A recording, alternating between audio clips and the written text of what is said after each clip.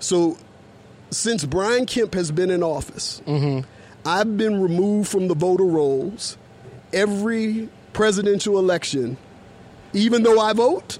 The way it happened 3 times, right? Like so it happened first with the midterm election, so that would have been about 2010, and then it happened again in 2012, and then it happened again in 2016, and it happened the same way every time. I get a letter in the mail that says we aren't able to verify your address.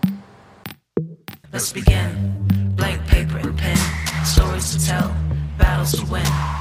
Deep breath and count to 10. Let's begin. Let's begin. Let's begin. Let's begin.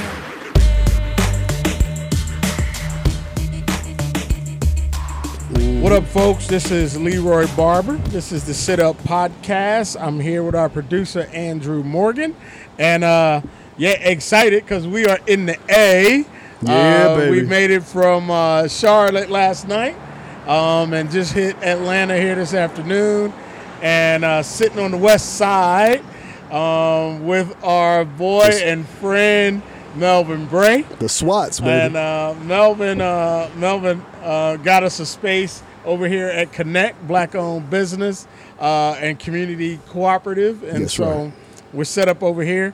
And we're gonna talk to Melvin a while. He is a consultant and author. I've known him for a while since I lived in Atlanta. We've done a little bit of everything together. Yeah, that's right. That's right. So Melvin, introduce yourself for folks that wouldn't know you, and then tell us where we are. Okay, my name's Melvin Bray. I'm author of the book Better, Waking Up to Who We Could Be, which is about how we tell our stories of faith in such a way that they allow us to show up in the world in more just, more beautiful ways. I'm working on a new book right now. The working title is Unlearn Inequity, where we're talking about like a 12-step program to get from where we are now to the more equitable world we want to be a part of. So I'm looking forward to that. As far as a consultant, I consult or I help companies design more equitable structures and systems, more equitable processes and practices, so that we can do more than just talk about this thing, right? Do more than just feel about it, but actually get about the doing. So that's my work. We're here in my home neighborhood. This is Westview, which is an extension of the West End, the historic West End part of Atlanta. And we are on Ralph Daber Abernathy at the Connect, which is a community cooperative, a bunch of wonderful merchants and business owners who are trying their best to keep the Westview representative of its historic Black connection. It's my pleasure to introduce you to some of my people. They're doing good work out here.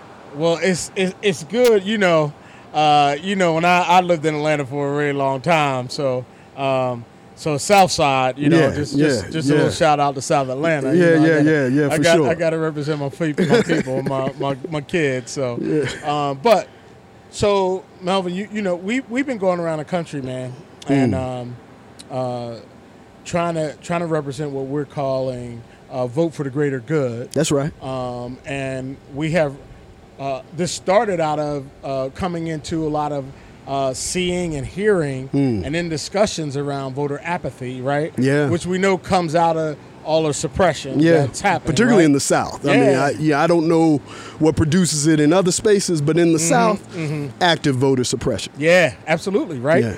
So talk to us about, one, like, I want to hear from you, man, like, is this real that Georgia is possibly a swing state? And so talk to us about that. Well, it's a swing state because of the efforts of Stacey Abrams, right? Like who has single-handedly spearheaded what does it mean to get folk involved in the process, right? Progressive vision, but very practical in her mindset. She started years ago with the New Georgia Project. And the New Georgia Project was simply a door-to-door effort to register people to vote, and particularly in black and brown communities that have been historically underrepresented even in the voting booth, even though we are Chocolate City here in Atlanta. And so she put, through those efforts, about 250,000 new voters on the rolls, and this was at the beginning when Brian Kemp, who is now the governor of Georgia, when he was had first taken office, Secretary of State, and he saw what was coming down the pipeline.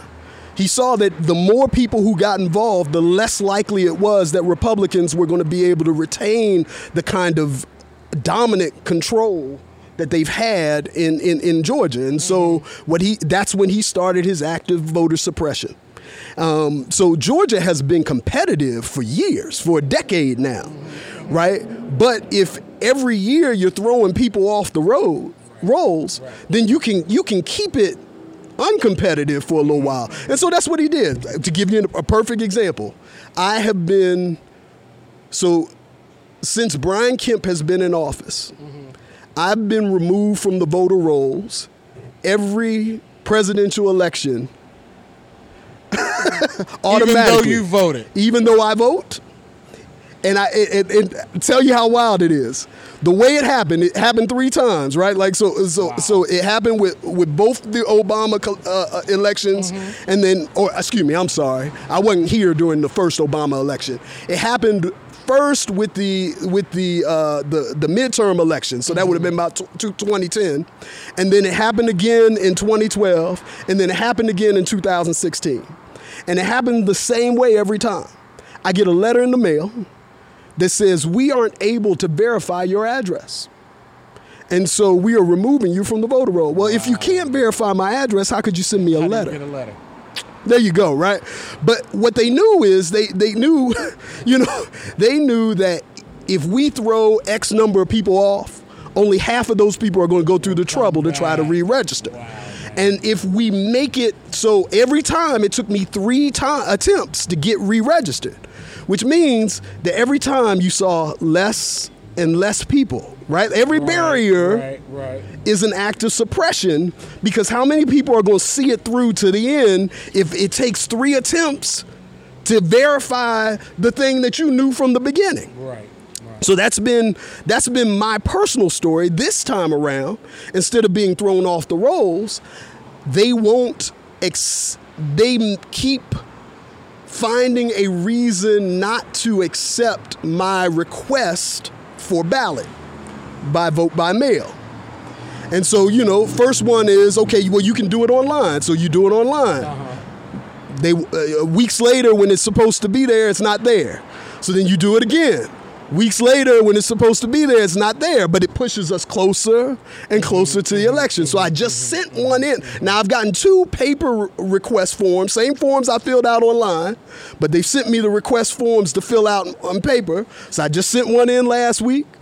I'll check this week to see if it went in. If not, I'll have to send another one. But we're already right up against early voting, right? And again, who's going to try 3 or 4 times to get registered? Meanwhile, I missed the primary. Man, this makes no sense.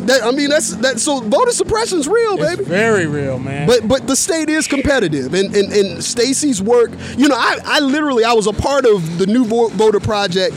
They pulled together some faith leaders back in, I want to say this is 2014. It might have been before that, but they pulled together some faith leaders. And we went down to the Capitol, and we took 85,000 voter registration forms. And when we took those 85,000, we carried them literally in these baskets. We carried them into Brian Kemp's office. And when we carried them into his office, then what we did was they identified there were 7 of them that had been incorrectly filled out. Brian Kemp threw out all 85,000. Because of 7 incorrectly filled out ballots. Now, here's the thing. It is against the law, I want to say both locally and federally, but I know it is federally, right? It is against the law to to tell someone how to fill out a voter registration form. If you're doing voter registration, you got to give them the opportunity to fill it out. You got to give them the opportunity to look it over again. But you can't tell them, hey, you missed line 10. That's illegal, right? And so if they don't sign it, they just didn't sign it, right? If you get caught telling them, hey, you didn't sign it, you need to go back and sign it, you'll get your right to be a voter register person. You get that taken away from you, or they'll bring you up on legal charges. So we identified the 7, which was what we knew that was there, but we knew it was illegal to tell the person filling out. But we told the Secretary of State so they know, hey, you need to pull these 7. These 7 aren't going to pass muster. He used it as an excuse not to accept the $85,000. So this is the work he's been doing. He's been doing this work to keep Georgia from being competitive. But now, the years have just caught up with him. But even in the midst of that, the work that Stacey Abrams has done has still kept this state moved it to, I think we read somewhere around 2%. Possibilities. In 2016, she put over 1 million new voters in play. Wow.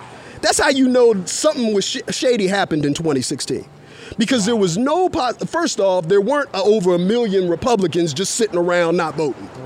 Right? So we know that, right? No one knew that she was going to put over 1 million new people in play. So it wasn't like they had an extra 1.5 million in their back pocket. Right. So we know that, and the other thing is that they were able, when you're both in the game, and you're the referee, because Brian Kemp was running for governor and he was Secretary of State, and you got everybody that's running your little precincts are answerable to you. So you got that whole good old boys network, and you're sending out equipment without power cords, and you're sending out emails telling folk, hey, don't put all the equipment out there. Now, our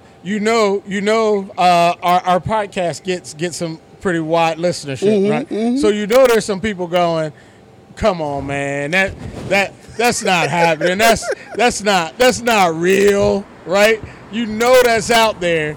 What do you how do y'all handle the critics of what you represent as far as the black community, west side of ATL, Chocolate City, right? Saying we know this suppression is real. Listen, this idea that something is beyond America is ridiculous to me. This is a country that literally shed more blood to keep people enslaved than they sacrificed in every other war leading up to the Civil War and coming from the Civil War combined. Right? There is nothing beyond America when it comes to trying to inculcate racism and inequity in all its forms, right? There is nothing America has never done. The United States is the only country that's ever detonated a nuclear bomb on any other group of people. Right? The United States literally, I heard, who was it? I'm forgetting his name. Black man does late night. Larry Wilmore. Larry said the other day in an interview, he said the horrors of enslavement are such that if they are so brutal that you couldn't show them on prime time. But most of us don't believe, that's why you have a Kanye who can sit out here and talk crazy, right? But we've seen it all. We've seen it all. We've seen dogs and fire hoses. We've seen people. We've seen mobs show up. People standing proud in pictures for lynchings, right? We've seen all this stuff. To act like folk won't hide ballots, that's just crazy. Right. Of course they hide ballots. So what I hear you saying is, this ain't new. This is America. This is how it's been going. It should be believable based on history. Somebody holding up a jar with jelly beans in it, telling you to count the jelly beans. Someone asking you what the preamble to the Constitution is when you're illiterate behind, can't even read the Constitution. Man, there is nothing past these folk. So yeah, it's all the same thing. It's all the same thing. And watch, it's all deny. And then when you get to it, it's like, well, I mean, you know, right? Like, we didn't think it would actually be. Mm-hmm. We got a con artist in the White House that everybody said couldn't win. Right. Yeah. Well, so given that scenario, right? What would you say to not to Georgians, obviously, right? But also to other folks around the country dealing with this kind of suppression? How, like, what would you say to folks? You cannot be denied. You cannot be denied. I mean, that just has to be our determination, right? Like that which is set against us has purposed in its heart that it will do whatever it takes to maintain power, to maintain the particular power arrangements that have them on top. That's what they have done. That's what they will always do. I mean, like, even in the founding of this country, right? Like the goal wasn't to establish something truer or better. The goal was to change who was on top. George was making too much of a cut. These jokers wanted their piece. George was getting too much. And so that's why they rebel against George. Yeah, they used all that flowery language about liberty and truth and justice, but none of that mattered to them as beyond white male landowners, right? Like the handful of them that were there. It was actually a ploy. It was a game. You know, the poor people, poor white people, enslaved black people, poor black people, and indigenous folk had gotten together and were beginning to start to say, listen, we ain't having this. And so part of, you know, I mean, even if you read a people's history of the United States, like poor white folk had started rolling up in rich white folks' houses in Boston and passing stuff out of their living rooms, out of their kitchens, passing food out of the ice boxes in the house. Like, we gonna get ours. Right. They were dealing with the fact that folk were rolling up. I grew up in D.C., so I grew up near an armory. I don't know whether it was federally owned or owned by the city, but near the armory, right? Like, so back in the day, every major city had an armory. This is where you kept your munitions, right? These jokers were rolling up in armories saying, oh, you ain't gonna give us our due? We'll pass our guns to everybody and we'll see if you won't give us our due. So these folk had to figure out how to turn that energy towards their own purposes. So they said, you see those red coats over there? Go get them. Get the red coats. But this was never about changing anything, changing power dynamics. They have decided they're going to get theirs. We have to decide the very same thing. We will not be denied. Like, this was your vision. Your vision ain't good enough. So we done with chasing your vision. We done with participating in your vision. We're done with waiting for you. Listen, nothing's going to get better until the people in power are sat down. So we got to sit them down. I love that, bro. I love that. I love your answer. We will not be denied. We will not be denied. Right? It's on. Let's go. So man, thank you.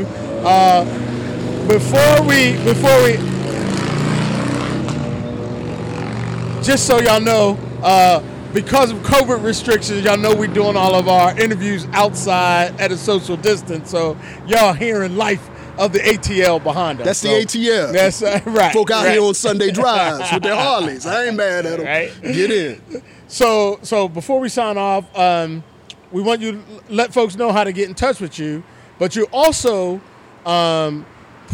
very passionate about the idea of patriarchy and what that means. Yeah. And you're about to do something with us around that. So talk a little bit about that as we close.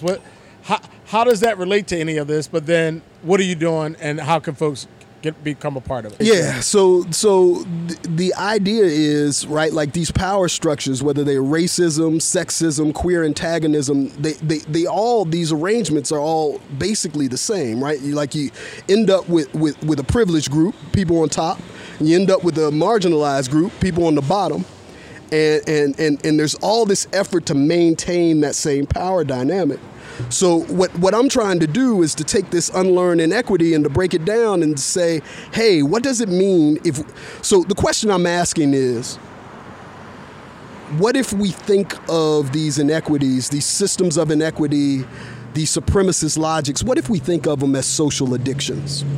Well, if we think of them as social addictions, what that means then is that we have a process by which we handle addiction.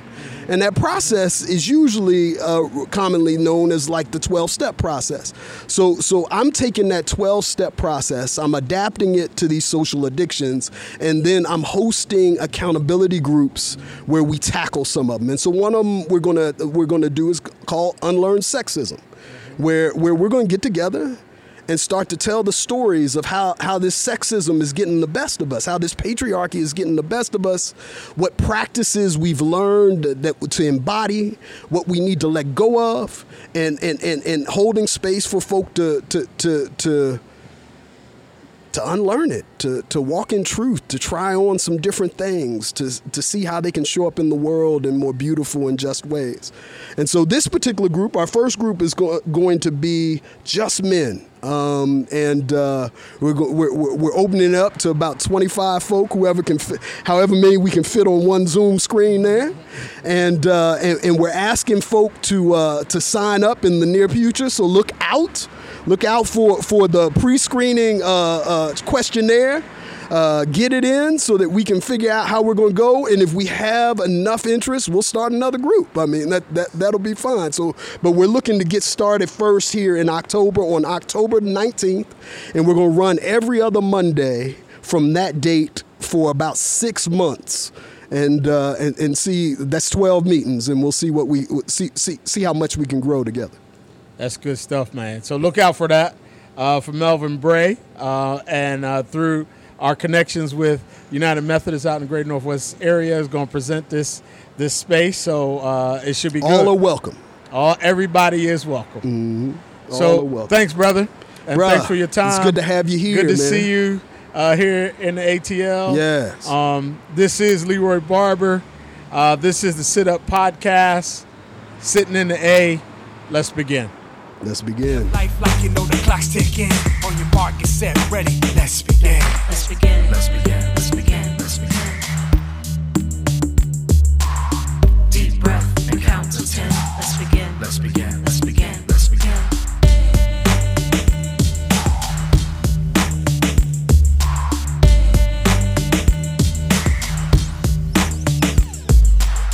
Deep breath and count to 10. Let's begin. Let's begin. Let's begin. Let's begin.